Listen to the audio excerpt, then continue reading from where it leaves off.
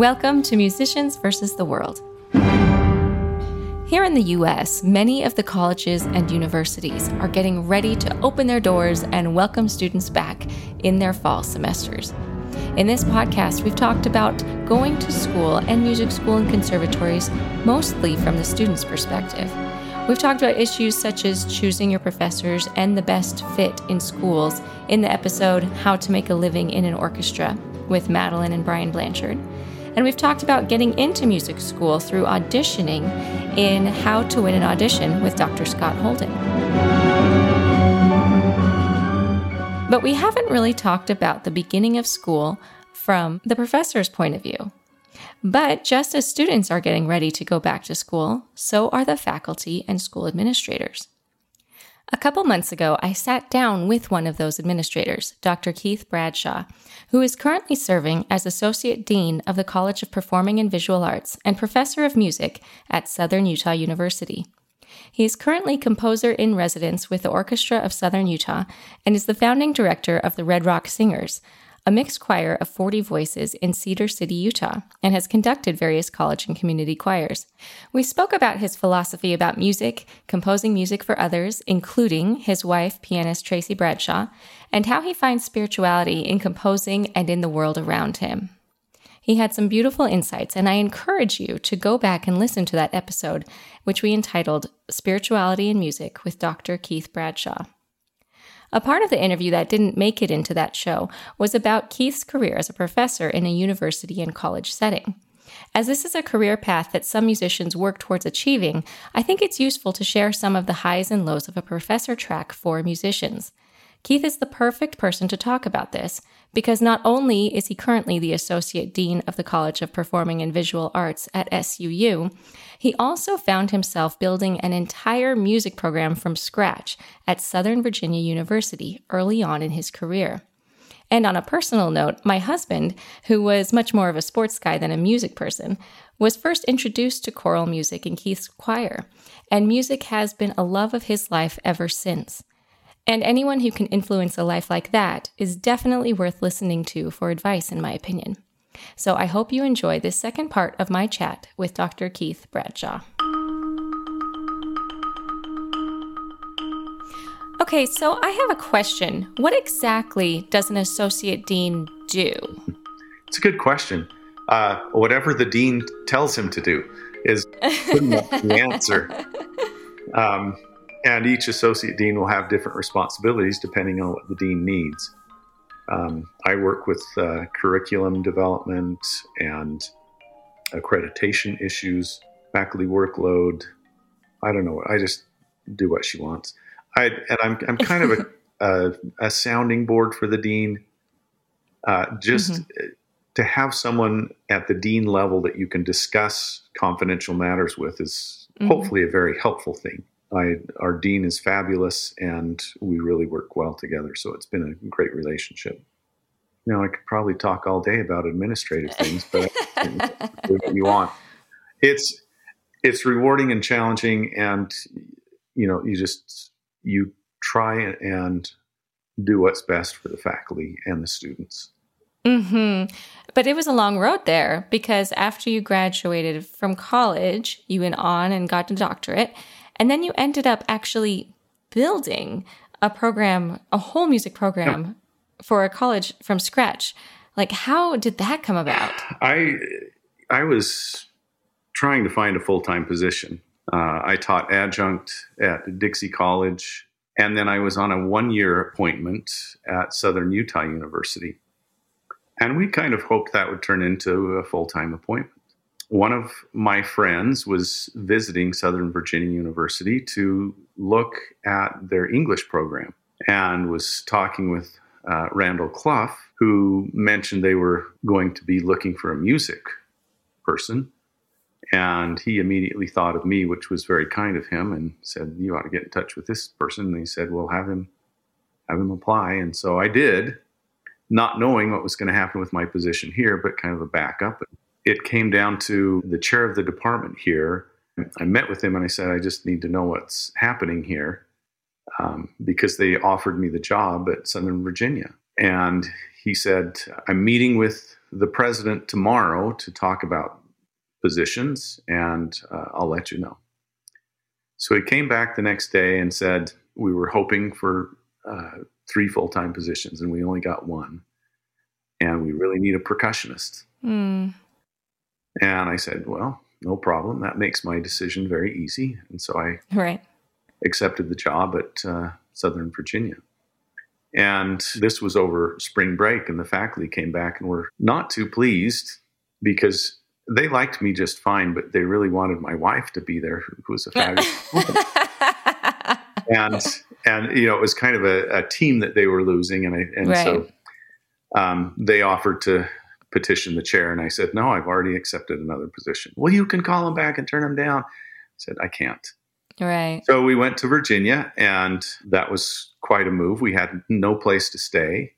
And when we got there, we found that there were no places to stay. Yes, it's a tiny town. It's tiny, and everything by that point, it was very late because it was just a week before school started and everything was taken. We ended up sharing a house with a single man. He's actually married. His wife and family weren't here. He was here to teach adjunct and hopefully get a position. So we shared a house with him until we could find something else. And I started to put together a music degree. Having never done that before, I modeled it after what I felt was necessary and pretty standard in all music degrees. I had a lot to learn. I didn't do badly, but I needed to learn the difference between a Bachelor of Arts degree and a Bachelor of Music degree, because my experience had been with Bachelor of Music degrees. I was trying to make a Bachelor of Music degree. And so once we figured that out, we tried to keep the degree down in credits and make it a true liberal arts degree instead of a Bachelor of Music degree. But the basic structure I set up was correct, and I had to do everything. I was the only music professor. So I taught theory and oral skills. I directed 2 choirs, the chamber choir and the women's choir. I taught music appreciation. I taught voice lessons. I taught piano lessons. What else did I teach? I was doing everything.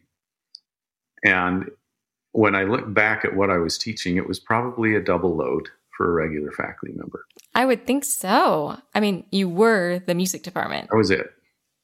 Wow. So things grew from there. We had, just a handful of majors. The chamber choir was about 26 voices, and probably 2/3 of those were women. Mm-hmm. And it just improved from there.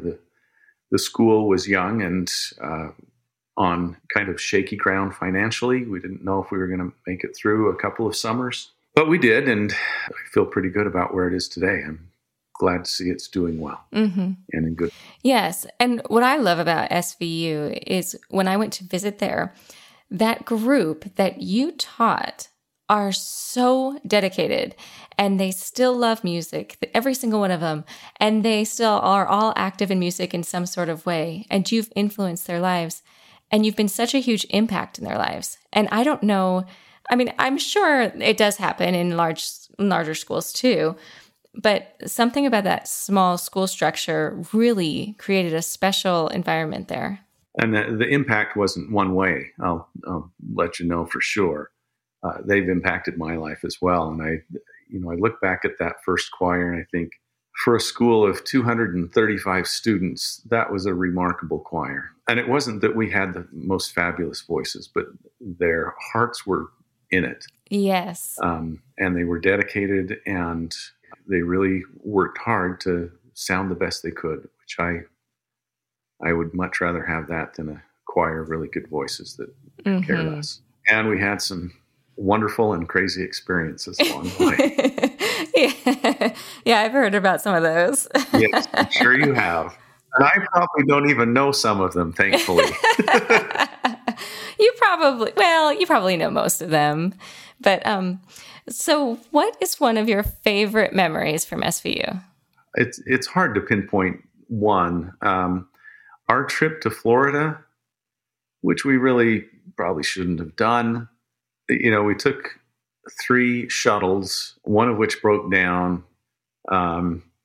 we stayed in a fairly low class hotel, very close to the beach. We sang in a few churches, and I know there was one life we touched, and that was the hotel manager, who wrote a letter to President Fossen talking about how wonderful the choir was. And we sang for him, and he teared up and just was really moved by, how good our students were, how well behaved, and how well they sang. And so that was a wonderful experience. The trip itself, we just had a lot of fun, played some on the beach and played a lot of Dudo in the bands, and just enjoyed ourselves, as well as sang some concerts and hopefully raised some spirits along the way. Right. Absolutely.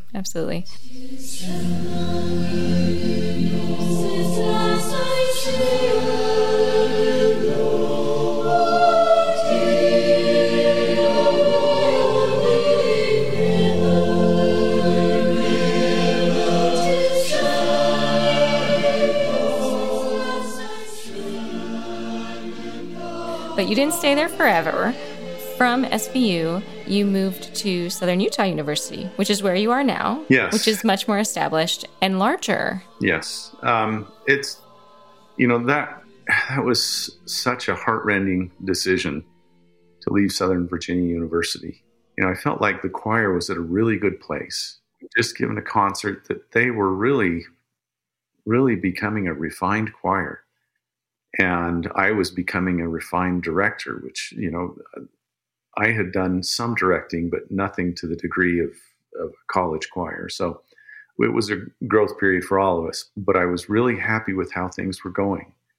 I loved where we built our own house. We had 2.5 acres of land overlooking the Blue Ridge Mountains. It was idyllic, and just we're very happy. I was bishop of our ward in the church there, and, enjoying that. And then this job came up, and we got a call from the chair of the music department here, who was stepping down. They were having some struggles in the music department and needed someone from the outside to come in to kind of be a neutral voice. And I'd worked with her when I was here before, and she knew what I had been doing. And so she called and said, I think you ought to apply. And I didn't laugh at her. I kept it in, but my wife did laugh at her. But I said, I'm really happy where I am. Right. And, I don't plan on leaving. And we talked a bit, and finally I said, okay, I'll apply, but I am very happy here. So I applied, and I couldn't get it off my mind. We have family out here. We started weighing the pros and cons, and it was just, I built this program from scratch, and leaving it was extremely difficult. I loved the students. I loved my colleagues, and I loved the idea of the university and supported it, and I still do. But we finally made the decision. Family won, so we took the job. And yes, the department was more established. There were still a lot of things to fix. One of them was relations among faculty. One of them was relations with the community. The curriculum that they had developed, they were kind of halfway between a Bachelor of Arts degree and a Bachelor of Music degree, working their way toward a Bachelor of Music degree. And so working that out and applying for Bachelor of Music degrees and all of those things, there were a lot of good things that we accomplished. And I was chair for 11 years. There were lots of challenges along the way, but we did a lot of good things. And now I'm associate dean, which is a lot easier. I don't have to deal with people's problems. So, I have administrative responsibilities. I've never been just a full-time faculty member. From my first full-time job at Southern Virginia, where I was the program director for music and theater, and then the division chair for the arts, and then coming here, I was chair, and now I'm associate dean, and I've just never been a regular faculty member. You ask about growing up. When I looked at becoming a music professor, it was never my intent to be an administrator. But things don't always happen like you think they will, and that's what I've been doing. Yeah. And everything you learned at Southern Virginia University seems to transfer over beautifully. Absolutely. Yeah. And I've learned some things here as well. I hope I'm continuing to learn.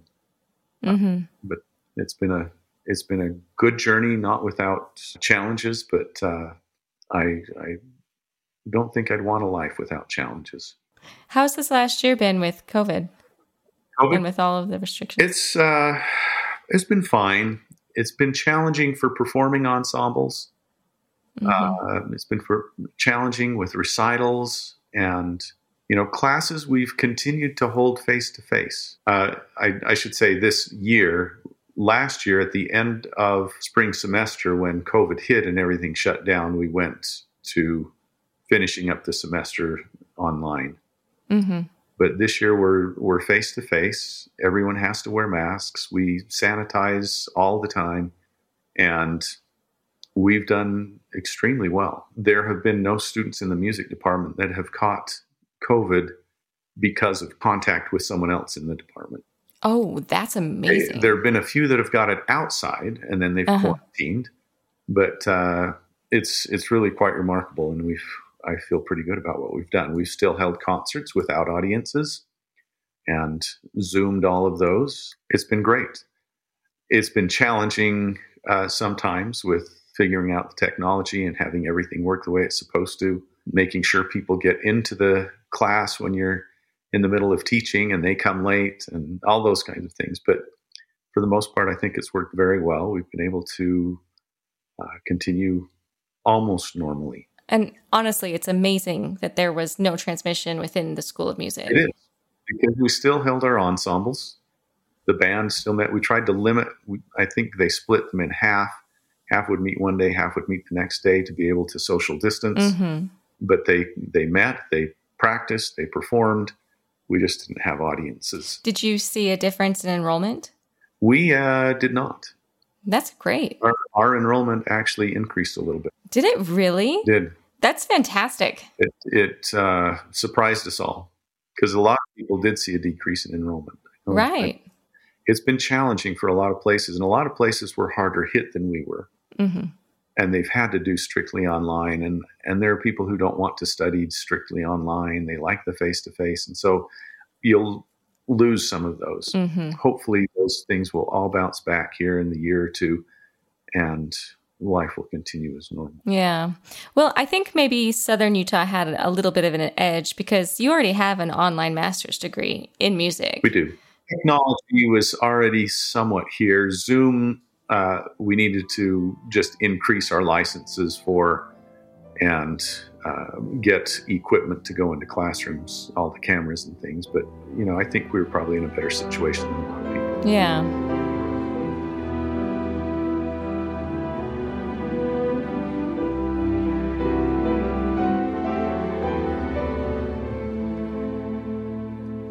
Yep. And then going back and kind of bringing all of this in with composing, you've been composing throughout your whole career, even when you were like the one-man show, the one-man music department. Yeah.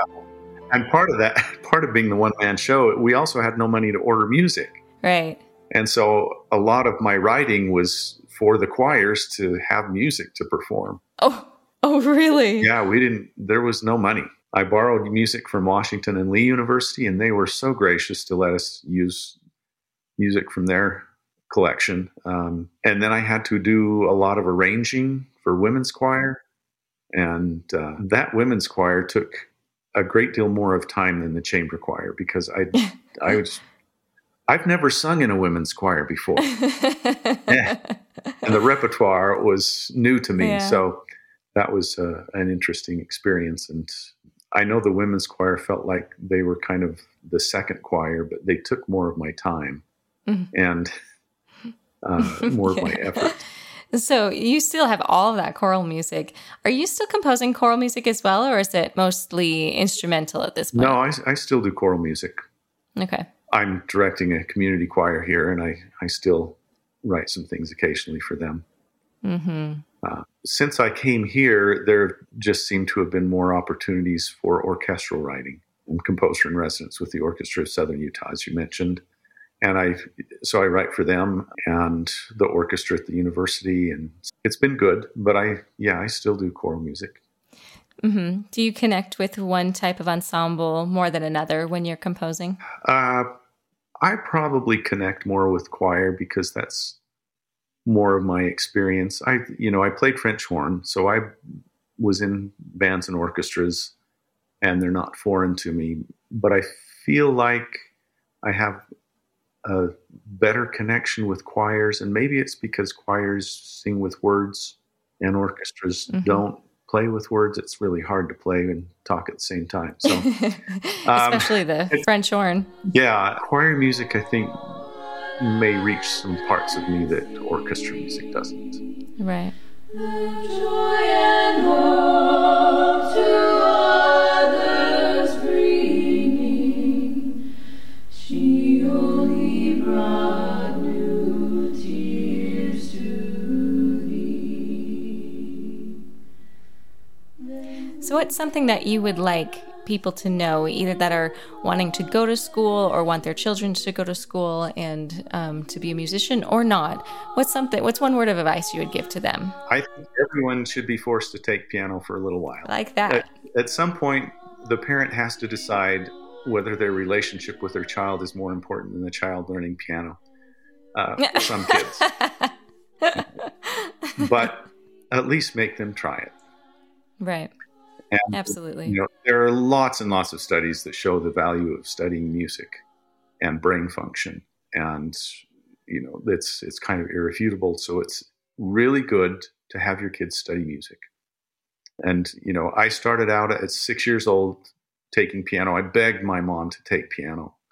And finally she gave in when I turned 6. She said, you have to wait till you're 6. So I got playing the piano. And after 2 weeks, I thought, this is not nearly as fun as I wanted it to be.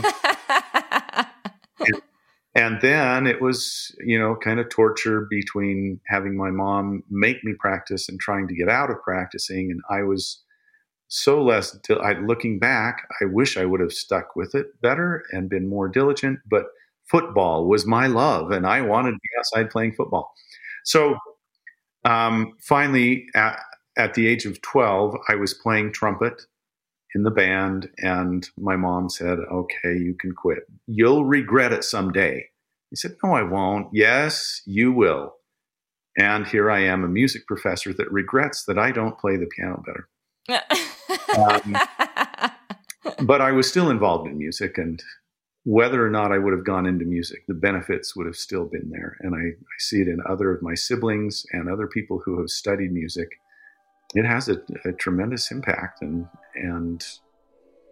makes life a little more worthwhile, I think. Yeah, I agree. And I think the more of those profound experiences you have, the better life is. And if music is the way that you get there, then more people should do it. Absolutely. Absolutely. Well, I appreciate you coming and talking with me. Thank you so much. Happy to do it. And thanks for having me. I think this is I applaud it. I think it's great that someone's doing this about music and various aspects of music.